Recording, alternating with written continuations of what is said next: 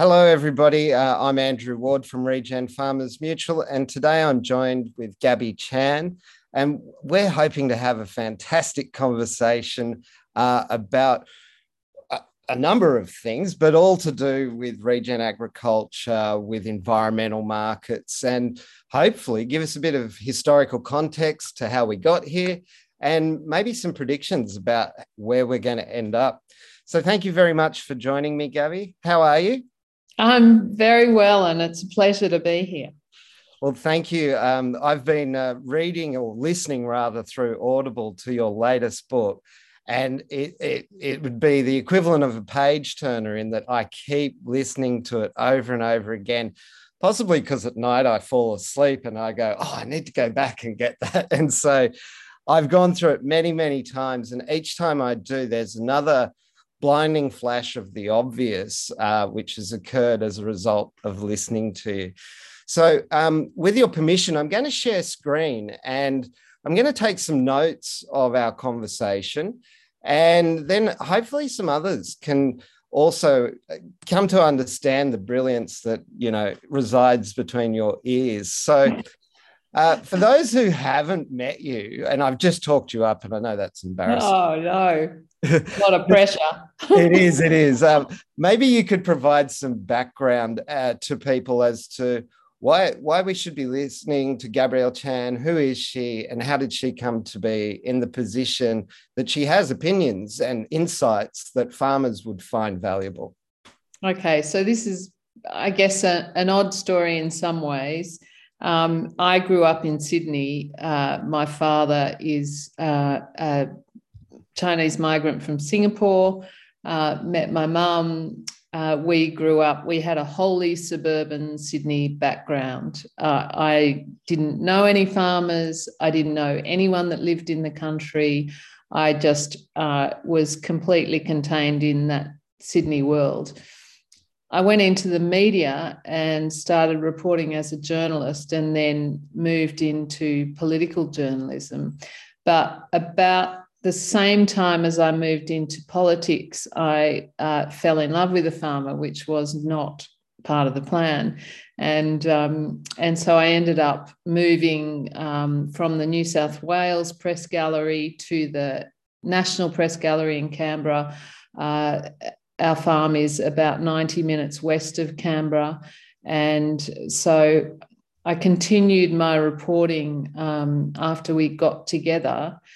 But increasingly, as we got married and had kids, I was sort of straddling these two very different worlds. One was our local town, which is a town of Harden, Murrumburra. It's 2,000 people, probably 3,000 in the surrounding districts.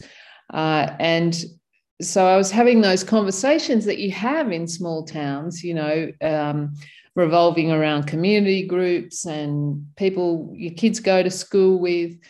And their political conversations were obviously diametrically opposed to the sort of issues that I was covering in Canberra in the press gallery. And after a very fraught time in reporting on government, probably from 2013 to about 2017, we saw this rise of the hung parliaments. We saw increasing numbers of independents, and city journalists and city politicians were asking these questions about, why is everyone so cranky with politics? Why are we seeing unpredictable patterns in formerly safe regional and rural seats? And I thought it would be an interesting exercise to sit down and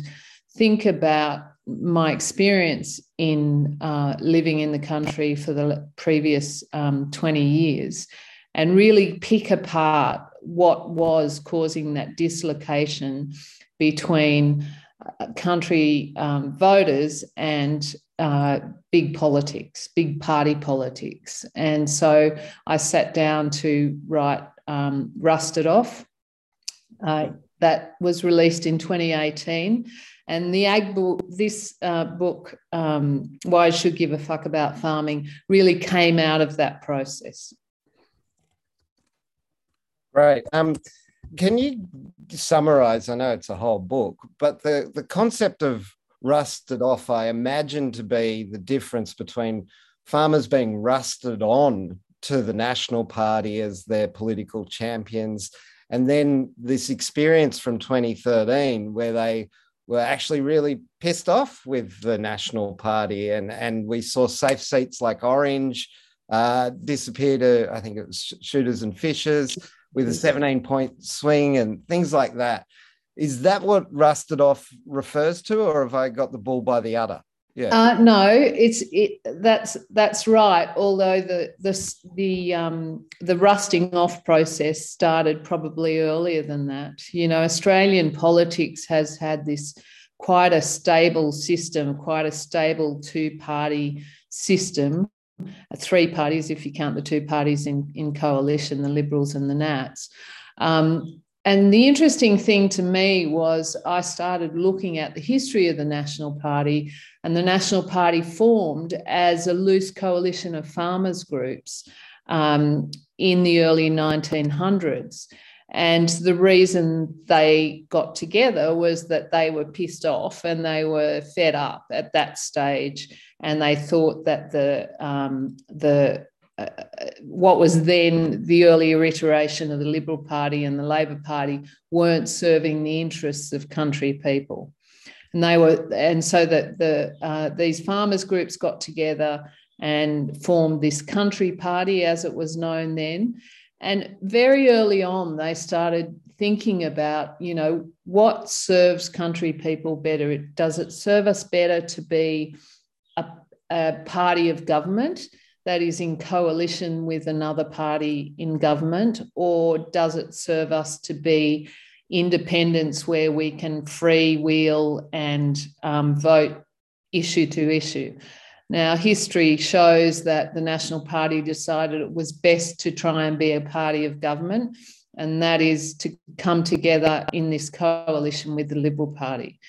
And that created a very kind of stable, enduring partnership. But as history has come along and issues have changed and rural populations have dropped, I think the changes really started happening in the 1980s, where we see Australia open up to economic deregulation and all of those, those truths of rural economic structures around protection of agriculture, a contract of sorts between city and country, given Australia's economy famously rode on the sheep's back. All of those things started breaking down, and you had Hawke Keating go into this big reform, financial reform agenda, economic reform agenda, and then John Howard follows up. And I think, you know, country voters were thinking, oh, well, when John Howard gets into government, things will change back to the way it was. Well, John Howard doubled down. He deregulated further. He deregulated the dairy industry. And so people started questioning, you know, like, what's the go here? Why are all our economic structures changing? What does this mean for country people? And that's when you start seeing the independents coming in, the rusted off process beginning. You know, Pauline Hanson came into Parliament in 1996, the year I moved to Harden, actually. So that process had taken place for the whole time that I've been living here, really. And Australian politicians and commentators were really trying to work out why this was happening. And so I set out to try and contain this in the book that's now called Rusted Off: Why Country Australia is Fed Up. And, you know, I hope it sheds some light on the issues that rural and regional people face living in smaller communities, living in non-urban centres, and, some of the service issues we see around health and education, the economic issues around, user pays services, telecommunications, all of these things stem from the question of how government is going to deliver services for rural Australia, and what it is we should expect and what it is we should maybe even do for ourselves. I find them really interesting questions about the way country Australia deals in the modern kind of political system. I want to bring that historical context specifically to sort of practices and environmental markets, if it's all right. So if I can start with practices. So 1996, you say, was Hanson, and yeah. I mean, Dad and Brian Marshall got their training in 1993, and it really started to introduce time-controlled grazing, which now is like a forerunner of with holistic management of regenerative agriculture. But was there any, in terms of historical context, was there any impact in that change of viewing agriculture, the change of practices? Did that have any impact in the political spectrum early on, or was it? Well, it did. If you think about Landcare, I think has turned 30 this year. Yep. And Landcare was, at the same time as this economic deregulation was happening under the Hawke-Keating government, Hawke starts to nationalise this concept of Landcare. I think originally it starts in Victoria, and then it's upsized by Hawke, and he sets up the National Landcare Awards from memory, and so you get this. I guess a different way of looking at farms, from an environmental perspective. And yes, there have always been, as you know, in your family, ways of looking at farms that are not all about economic production. Mm-hmm. But I think the Landcare movement, the success of the Landcare movement is really based around that kind of country culture of bringing together your friends and neighbours and doing things using your local knowledge and the hive mind of the community. And so that starts off a series of cells, environmental cells across the country. Now, I have I guess a particularly local view of Landcare, because we have a Landcare that has been incredibly successful partly because it's been driven by a local person, Louise Houghton, who was a long-time Landcare officer for 35 years or so before, ironically, it was centralised and the position was taken to somewhere further away. But that kind of crossing of environmental care in a way, in a language that is palatable to farmers, because you've got to get the kind of cultural speak right in order to talk about, certain messages, so that you're not, we all know how politically the National Party will talk about greenies and green tape and all that sort of stuff. So you've got to get those messages right. But Landcare really got it right in terms of crossing the culture, the economic imperative of looking after your natural resources, the environmental imperative, the farm ecosystem, in a way that I think farmers could understand and really get behind. And our local group has been very successful. It didn't work in all places, and I'm told Western Australia Landcare wasn't as successful as it was in the eastern states, and those groups that might have started around Landcare have sort of moved into more grower groups, so more farm-based grower groups that you might see in, on a field day, as opposed to a, local Landcare group. But I think the benefit of all of those groups is they're kind of taking that local and regional knowledge and using it in a way that makes sense to those communities. And so that I think is the forerunner to really thinking about environmental services from a different perspective, because those groups, those land care groups, were essentially paid government money for putting in trees along your creek or fencing off your creek or doing amelioration or, whatever it is. That's the start of it, the environmental service payment that is the forerunner to environmental service markets in the private sense. Yeah, and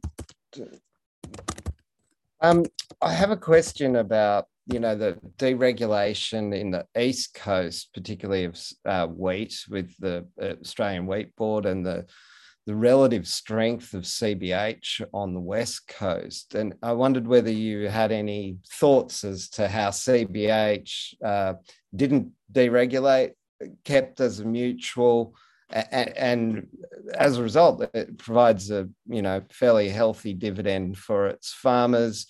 But at the same time, land care in WA isn't as strong as maybe on the East Coast. Is there a relationship there, or is that just a coincidence? I've never thought, that's a good question. I've never thought to put those two together. But I guess if your grower groups are stronger, then, CBH is an expression of economic leverage that I think makes a lot of sense in a farming market that is really controlled or beholden to very large corporate players. And I've never understood why farmers could trade away that leverage. I mean, as flawed as the Australian Wheat Board was, it at least gave you a kind of size to play with the big boys. And in the end, the competition policy that drove that, deregulation of things like the Wheat Board actually led to less competition, because the Wheat Board was broken up and its component parts sold to even bigger players. And so, you end up with fewer behemoths and they're wielding more power. So, I don't know much about the way CBH runs, but I think it makes sense to aggregate. I mean, a bit like what you guys are doing, with the mutual. It's the idea that you aggregate and together you have more power than you do as an individual. Now, I wouldn't mind asking you a few questions about what, the difficulties of that in a farming mindset that is very much about, I am the kind of the boss of all I survey within my boundary fence, and don't you dare come in and tell me what to do with it, because there is that really palpable tension, I think, in farming culture that's, has a healthy sort of streak of oppositional defiance disorder, which is maybe why I fit into that so well. It's because I just tell me to do something. No, I'm going to push back. But, if you suggest it, I'll come along for the ride. So, I think that is a really interesting dynamic. And if I were to suggest advice, I reckon those sorts of mutuals, those groups coming together is the way to deal in the modern economy, where you're getting these massive trade disruptions that are reacting to politics and economic changes. You need a kind of measure of support and also information sharing more than anything else, because now the farming that I see and that I wrote about in the book is really a function of access to resources. And if you can't get access to resources, either to buy land or to buy knowledge, to buy services, then you're really pushing it uphill, I think. Having listened to your book so much, I have to agree with you. I mean, there is this point where you talk about the farmer is both the worker and the capitalist, and they have to constantly reconcile these two parts of themselves. But economically, they're an island, they're a minnow, and how do they affect supply chains that are dictating prices, governments which are dictating regulations, markets where their market power individually is a piss in the ocean. So totally agree that the function and access to resources, it will be the single biggest determination of success. I guess that brings me to this question of farmers and how you see their world changing and potentially not just contextually, how did they get here, but what should they be doing today, given modern politics? And I'm talking, weeks to months out from an election. What should they be doing now to put themselves in the best position for the future, according to your worldview? Well, I think, we've just talked about this idea of access to knowledge and resources. And I think if I was in charge of a farm or, had some sort of, control over how to run a particular business. I'm very separate. I'm a journalist. I'm not a farmer, but I would be thinking about how can I get the best access, the best knowledge. I'm lucky I'm a journalist because I can ring people and ask them. Like I just, that's what I did for the book. That was my excuse, to ring people and ask them about farming, ask them about environmental service markets, ask them about where government policy is going. So I guess there's a couple of things. On the government front, we're coming into an election. We have political parties, candidates presenting us with agricultural policies or not. I haven't seen a lot of them. I'm hoping that someone's thinking hard about this. I've got to say, in the process of writing the book, there weren't a whole lot of people in Canberra that I could get access to in the political realm who were thinking really hard, with one exception. I think David Littleproud is thinking about, environmental services markets, but I hope that the verification system for, how to measure those environmental improvements is robust, because I'm really worried it's going to turn into a sports rorts otherwise. It'll just be paid out to mates. It's got to be robust. You've got to have to prove that, you're improving your environment. So that's the one thing on the government end. You want to see that they're thinking deeply about some of the issues that, I hear a lot of farmers talking about, issues like additionality with environmental markets. What is the best way to improve the natural assets, the natural capital on your farm?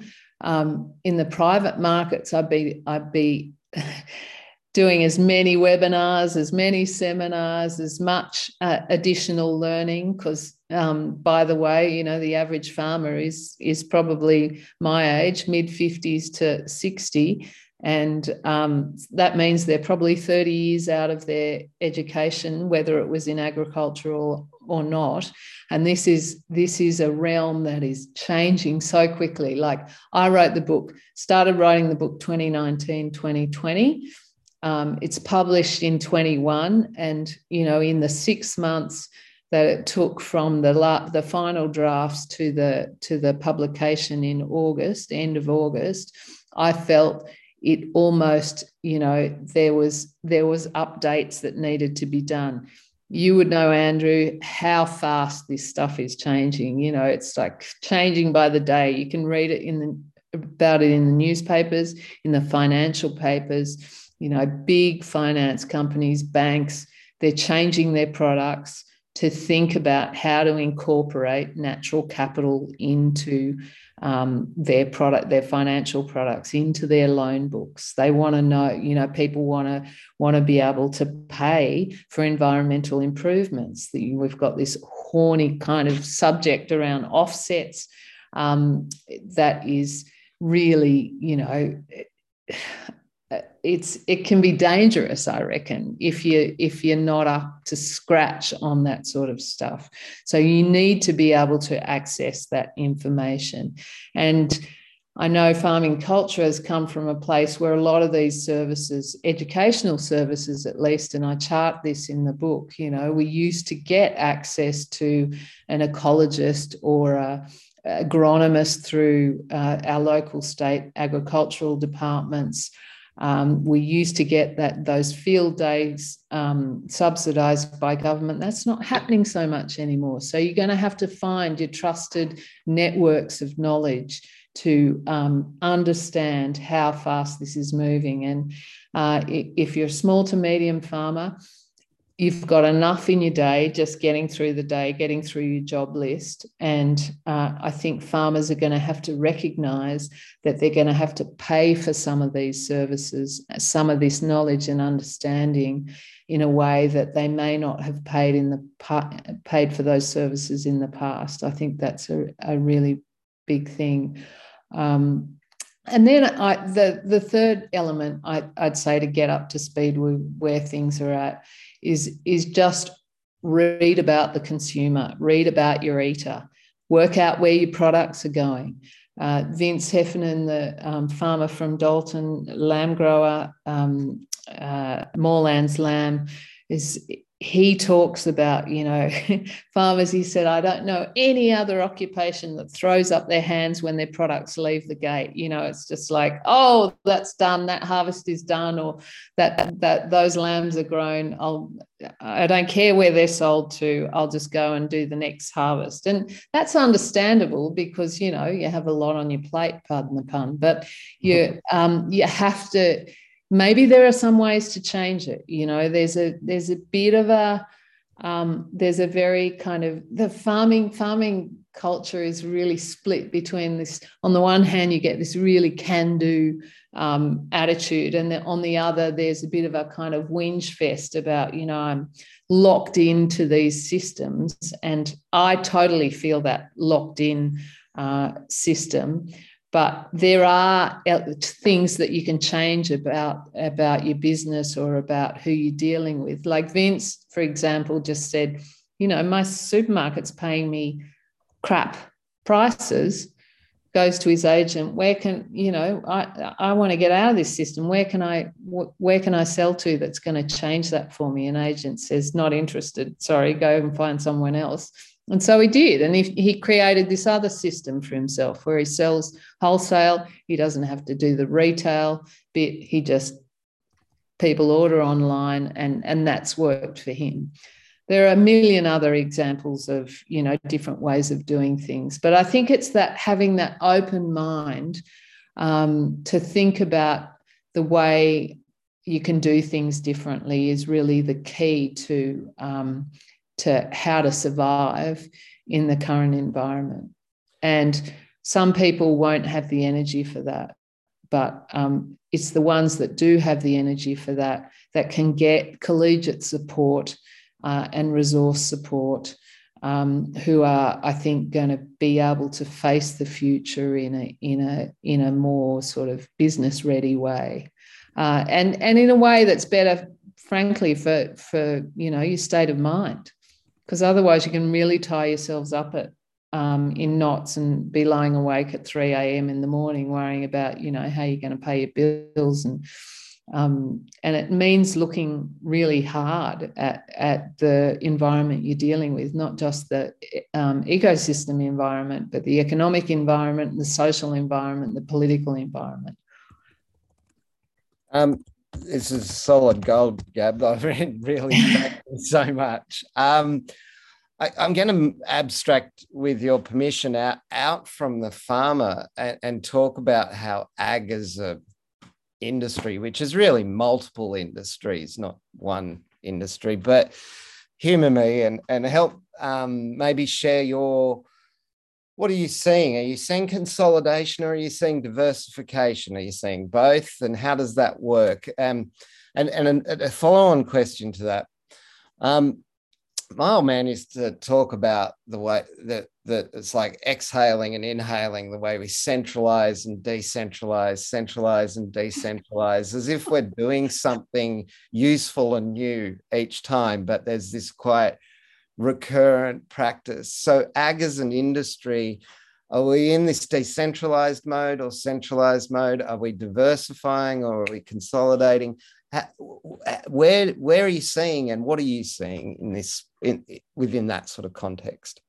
Okay, so all of the above is the annoying answer to that question, but I think we're seeing a consolidation. The trend for agricultural businesses is fewer businesses, and that kind of reflects that get big or get out mindset.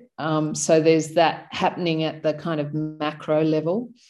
The consolidation, if you read the Weekly Times Top of the Pops list for agricultural businesses by value, that consolidation is happening as money moves from, say, very large family farming businesses to corporate businesses, whether they be banks, whether they be superannuation funds, either locally but mostly globally, or to these, private trading equity firms. And so I think that trend to the large, mostly long-term, think about a super fund, it's getting money every week into its bank accounts. It's got very patient capital that can wait for a long time, so can ride out peaks and troughs, can ride out droughts. They are putting their money into agriculture because around the world, governments and private markets are grappling with what happens as the world economy adapts to climate change, and where's the money going to be made? Where, it's, as one of the academics said to me, it's just capital doing its thing, right? It moves around the world trying to find the best return for its home. Now, at the moment, that is agriculture, and anyone that is familiar with their local real estate prices will be seeing that translated into the neighbour's farm. The land prices have just gone gangbusters. Like we're so used to seeing stories on the nightly news about Sydney and Melbourne real estate. Well, ag real estate has outshone all of that stuff.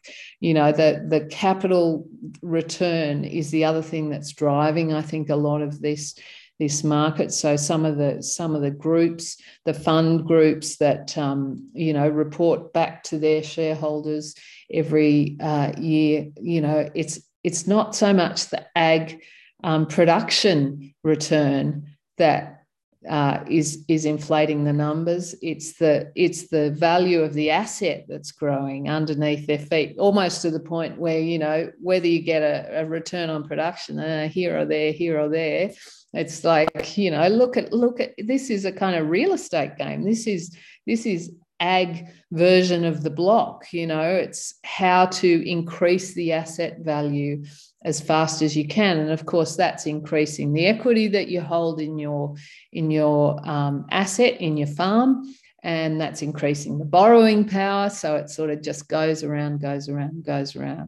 I think that now I've forgotten the original question. It's the trends, right? So there's that corporatization story, And it's not just corporatization. We're talking big family corporate operators as well. So, it's a bit hard to kind of break down that definition between, are you a corporate, are you a family, when we're talking about, big landholders.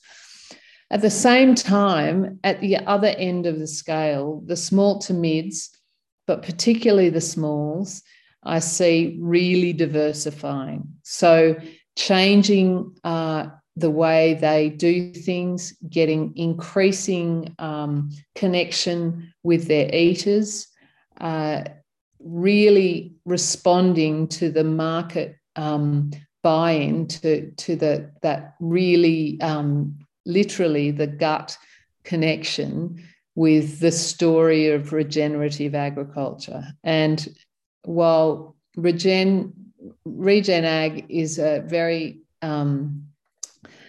it can be a very controversial term depending on, how you define it. My definition is, is agriculture that improves, regenerates its environment, while making a return. So, I think if we keep the definition pretty simple, then that smaller end of the farming market is really showing that the eaters love this story. They love the idea of where their food comes from. Now, they're a certain type of buyer in the sense that they obviously prioritize where their food comes from, and often, mostly, they have the pay packet to pay a little bit extra for that food, to pay for the farmer to do what they want to do. And that's not always true in the large kind of supermarket share of the market, where, people just want the cheapest product as fast as they can, and they don't have either the bandwidth or the priority or the knowledge or the cash to really go down the other route. So that the smaller end is diversifying as well. And I guess one of the key themes of the book that I was thinking about was that leaves the middle of farming, maybe multi-generational businesses who've been kind of just ticking along, really kind of hollowing out a bit. So either moving up into that really big end, like how can I borrow as much money as I can to get my farm as big as I can, to get those economies of scale, to get better buying power so I can drive a cheaper bargain on my inputs. And then you've got the smaller diversified end that is really, really connecting with the consumer and improving their return that way. And I think that's a really interesting kind of trend in Australian farming as I see it. And I think it's probably, I think from what I see, particularly of UK and US, the same thing is happening. But of course, in the UK, the scale is so much different to Australia. I interviewed James Rebanks, the herdy shepherd. He's written his own books in English pastoral. And he was saying a similar thing. And yet he's working with, 300 acres. So he just can't, he's blown away by Australian scale. He said we could never compete with Australia. And yet the middle of Australian farming is going like, I feel sometimes like I'm on the bones of my ass. How can I change this so that, I can get a better price for what I do, so that it can be valued? And I think all of that comes back down, whether you're at the big end or the small end. The big end, and particularly the corporates, are really thinking about how they connect to the consumer. And that comes down, it all comes down to the eater, like the market. What does the market want? How am I going to service that market? And it doesn't have to be in the same way as my neighbour services that market, but I've got to find a way to make this a goer in order to fulfill my priorities, whether they're looking after the land better, whether they're feeding your family, whatever they are. I think everyone's sort of trying to work that out right now. This is amazing. Thank you, Gab. Okay, so we're moving across, or back somewhat, out of the ag industry and into politics. So I want to preface this with a maybe an assumption or an inbuilt assumption of mine, which is that the politicians have set out for the economy broadly this idea of net zero. And apart from conservation, agriculture seems to be the only industry where they realistically have more sinks than emissions and the capacity to affect that. If you're a builder or a road construction company or an airline, or, your ability to create sinks to offset your emissions, you're a compelled buyer. So for me, the idea is that all the farmers are holding all the aces in this race to net zero. So are you seeing a renewed sense of power or renewed sense of confidence in farmers as a result of holding all these aces? Or do they not even know that they're sitting at the card table and holding the aces? I think a section know that they're holding a lot of aces. I think there's also, combined with that confidence, it's kind of a mix of confidence and fear that farmers will be compelled to really draw down the carbon that the rest of the economy is using. So there's that real fear around, we're going to have to do all the heavy lifting in the economy in order to do this. There's also, I guess, the combination of that. So you've got these two opportunities, right? You've got the net zero opportunity, which means other businesses are going to want to buy environmental services to offset their carbon. But on the other hand, there's the overhang of the regulation. So what is the regulation going to require me to have to do in order to offset my own?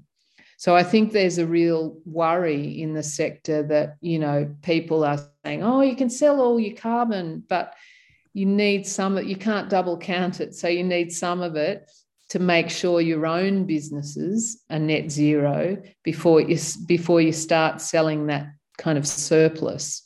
And I think people are only just getting their heads around that whole idea. And the way that plays out, I think, is going to be really interesting because, of course, in 2011-12, we had the much derided carbon price under Gillard's government, and that carbon price would have been a cracking opportunity for farmers to sell carbon and be paid for environmental services, not just for food production or fibre production.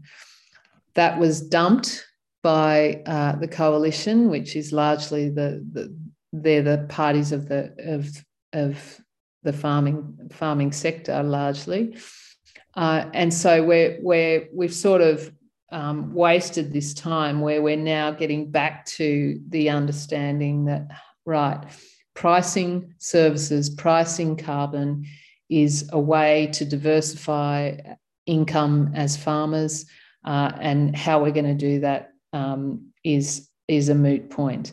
Now, Ross Garnaut, the economist who did the original 1 and 2 Garnaut reports on climate change, obviously did the restructure of the wool industry, very long history in agricultural economics as well as every other economics. He's a bit of a polymath. He said to me, the current situation is farmers have to invest a lot up front with very uncertain conditions when it comes to drawing down carbon. And at the end of the day, they might win something out of a government auction, or they might sell to outside investors. But he said, the price for carbon in Australia is much less than it is, say, in Europe. And he said it's as if you were asked to invest in wool production and take the chance that you might get paid at the end of the day. And even then we'll pay you a quarter of the price.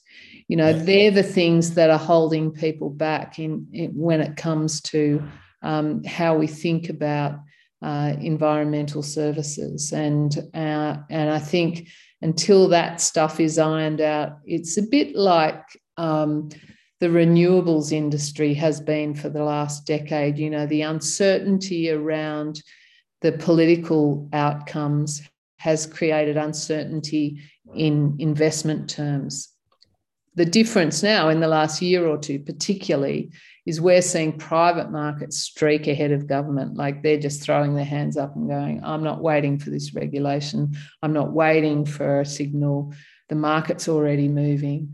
And so governments have, really need to play catch up in those terms. But at least it leaves farmers, I think, in a really invidious position because, again, unless you have access to the knowledge and the resources, it's really hard to work out for yourself, because it's not your specialty job, like you've got enough specialty jobs. You need help to work how this environmental market plays out, I think, and really do your homework, both, in a legal sense, in a financial sense, and what your obligations might be in the future, because these are long contracts, a lot of them. Yeah. This is great over the long term. I guess we need to check time. Yes, we are running a bit close, but we've still got some more time. If we look at the future, therefore, we've got this modern economy today and we've got the future coming. I'm not sure that we're going backwards in terms of our economy to an agrarian type of economy. Even if the farmers are holding all of the aces, I don't think we'll have kings of grass castles exactly again. But I mean, that's my view. I'd like to hear from somebody who's spent 30 years talking to politicians and farmers and writing books about that to understand whether actually, yeah, we might go back to something akin to an agrarian kind of kings of grass castles kind of era where farmers were landed gentry and kind of held a large amount of the GDP, at least within their control for the Australian population. Is that the future that you see, or do you see farmers with their ass hanging out of their jeans and they're either now corporatized or they're selling direct to a local food market and that's about the scale and there's nothing left in the middle?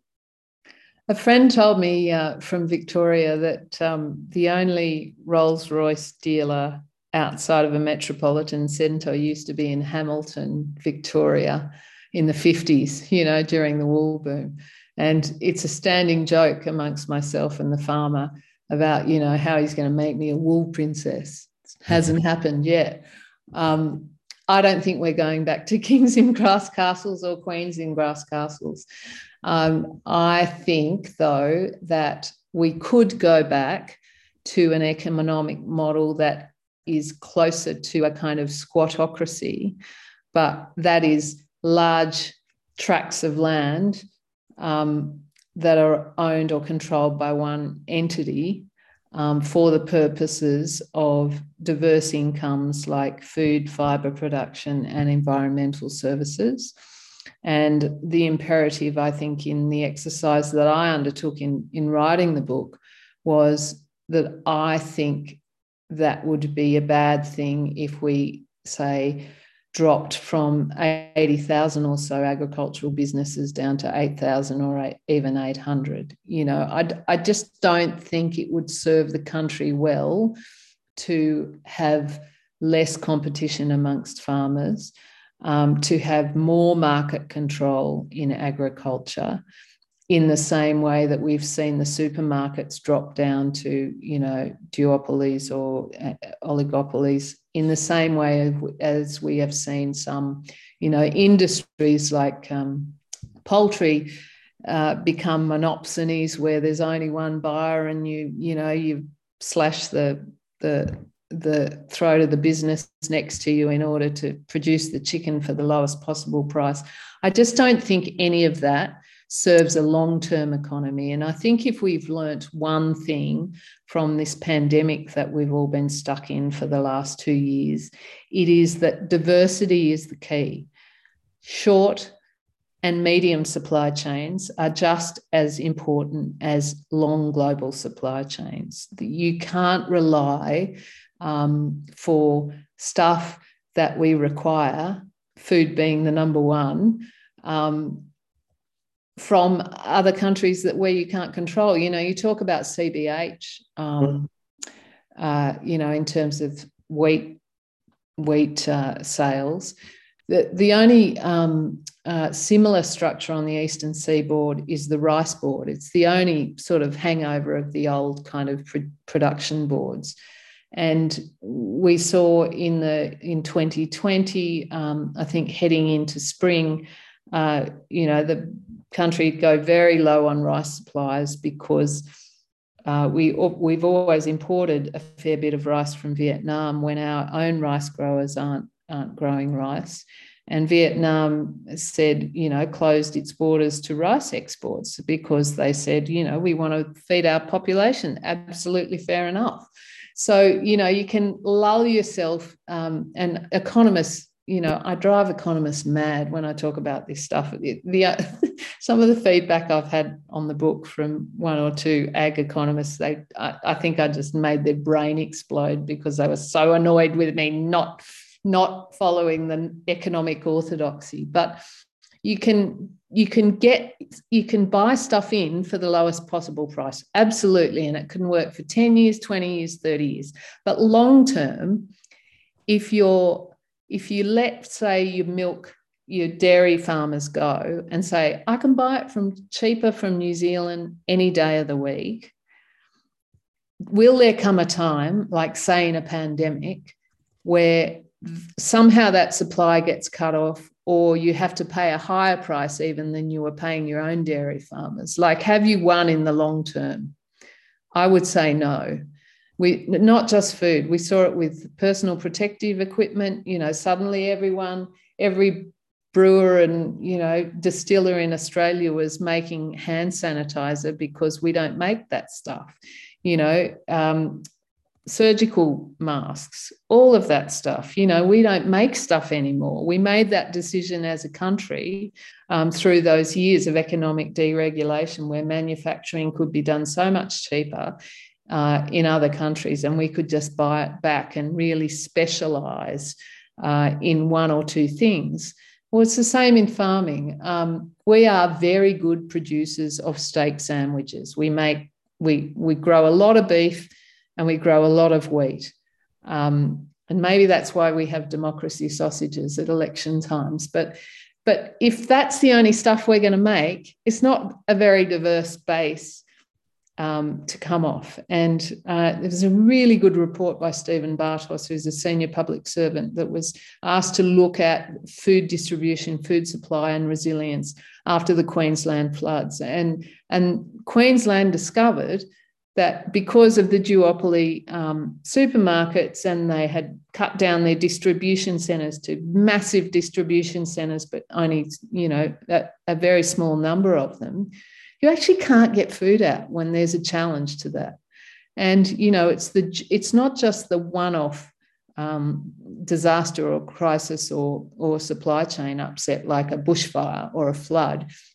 Increasingly with climate change, we're going to see combinations. So we saw in 2020 bushfires that basically went for the whole of summer, straight into a flood, straight into a pandemic. And it's those kind of 1-2 punches, I think, that we have to reassess economic orthodoxy and say, okay, that might have worked really well and made us really rich for 20, 30, 40 years. But is this a time to reassess and just mark our homework and say, okay, what is the imperative for the next 40 years or 50 years? What is the imperative when my grandchild is 30? I think if economists And some agricultural advocacy is so defensive that it can't even consider the answer to these questions, then we're not a very open-minded people. And really, that's what the book was about. It's about putting stuff out there. I'm just a garden variety journalist, right? Arts degree, very, very ordinary in terms of knowledge, but I can access people with knowledge. And it was really just like thinking through, okay, if I had to think this through as an individual or a business, what are some of the conclusions I would come to? And those conclusions are that you have to start pricing in the true production cost of food, and that you have to have more diverse and more resilient supply chains in the delivery of that food. And that you have to, as a country, think about how you're going to deal with your landscape when 60% of the landscape is controlled by farmers. You have to think about what are the best systems for that landscape care. Which, how do we want to do this? We can't run it down like it's some, economic asset that we don't care about. It's not, landscape is not disposable. Our farming businesses rely on healthy landscapes. And if you can't look out for that number one asset, that number one ecosystem, then you may as well give the game away. That is so powerful. I just want to put that down. If we can't look after our land. If we can't look after our land as a healthy ecosystem, we may as well give the game away. Someone likened it to a very clever man who used to work at the Australian Bureau of Statistics said, not thinking about your natural assets is like driving a car without having a fuel gauge. Like you don't know whether you're going to stop tomorrow or in 10 years' time or in 30 years' time. Like, why would you not look out for your natural assets? It's just, it defies, logic. It is, yeah. It takes me to that JFK thing where he was like, yeah, GDP measures everything except that which matters, and Kate Rayworth says similar with her donut economics. And I was really, one of the reasons I didn't sleep listening to your book was when you highlighted that we've taken the lowest cost mentality, the consumer viewpoint when doing economics assessments, as opposed to the employed view or the job. And yeah, we do as farmers have a role to play in educating economists about the world that they inhabit. And perhaps there's some lessons there. I want to also say that economists are usually going to be urbanites and they're always going to be eaters. And so maybe to finish our conversation today, Gab, can I ask you, what are you seeing as the trends and the leverage points that farmers can use to connect with urbanites and eaters? I say urbanites because I might be in the minority, but I see an increasing number of city people interested in their food, but interested in the environment, interested in the role of farmers. And they are, casually interested, but sometimes we're seeing them put their money where their mouth was. In our recent crowdfunding for Regen Digital, 80% of those 145 investors were urbanites. And when the round closed, all the farmers went, oh, I wish I could have jumped on, and then put in their bids to say, oh, I was there, I tried to get in. But they were maybe deliberately late. I don't know. But it was the urbanites who were going, oh, my God, this is a commercial opportunity. It hits my environmental knee bone. And it's important to me and society. So I see a long term in it. Whereas farmers, I think, in that case, didn't put their money where their mouth was because they're like, well, I'm going to have to produce the environmental goods and services. I'm going to be a customer and member of the mutual. But from your perspective, what are you seeing as the themes or the leverage points for urbanites and eaters that farmers need to connect with? Yeah, I just want to say, often urbanites, as you call them, or city people, or, that can often get a bad rap. And every drought, you see this kind of outpouring of sympathy and support, financial support, emotional support for farmers. So I don't think we should,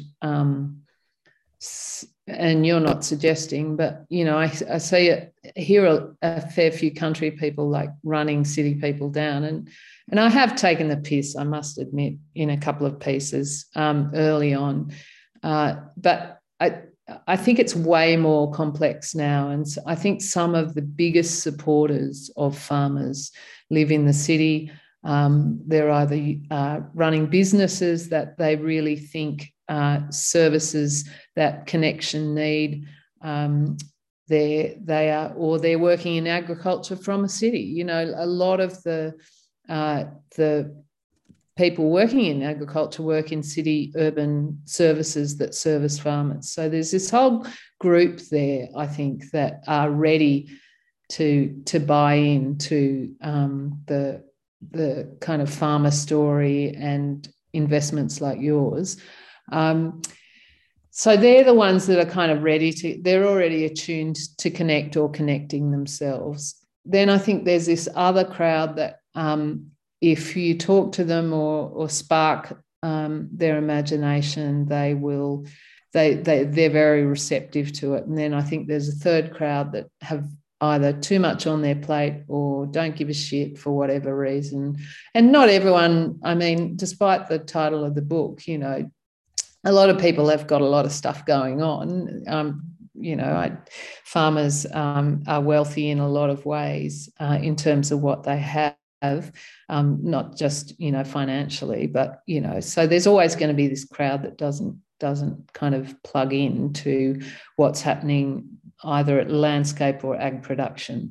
But I think the interesting conversation for me in the book was Mike Lee, who's a food futurist, and he's talking about how the food is starting to inspire what's happening in politics, in that politics has become very polarized. It used to be that your political leaning wasn't such a thing. Now, I think the Pew surveys show that, people, this is a survey that came out of America, people used to be Guess Who's Coming to Dinner, the Sidney Poitier film about bringing a daughter bringing a black boyfriend home, and that horrified the whole family. Well, now if you bring home someone from a different political persuasion, it's just like, oh my God, you can't marry that person.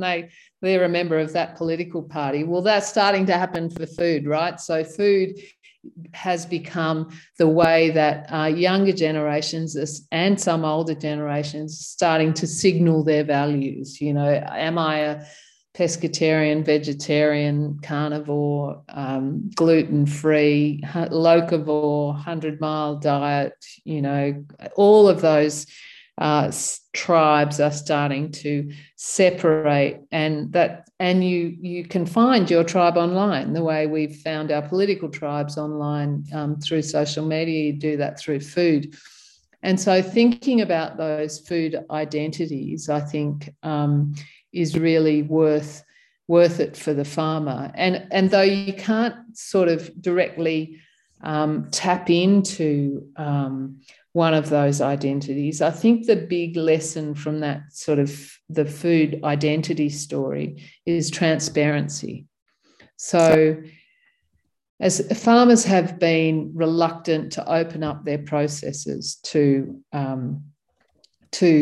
eaters, consumers, we've seen, the really kind of angst-ridden debates around Animals Australia and footage that has been taken on farms without permission. And that has all, been such a fraught debate. But in broader terms, what I'm talking about transparency is, the technologies now that are going to allow the consumer to see where the lamb has come from, to scan their phone and find the story of the farmer. Whatever that farmer chooses to do, whether they're the biggest conventional chickpea grower that grew the lentil burger, or whether they're the regen farmer that grew the lamb in the tray.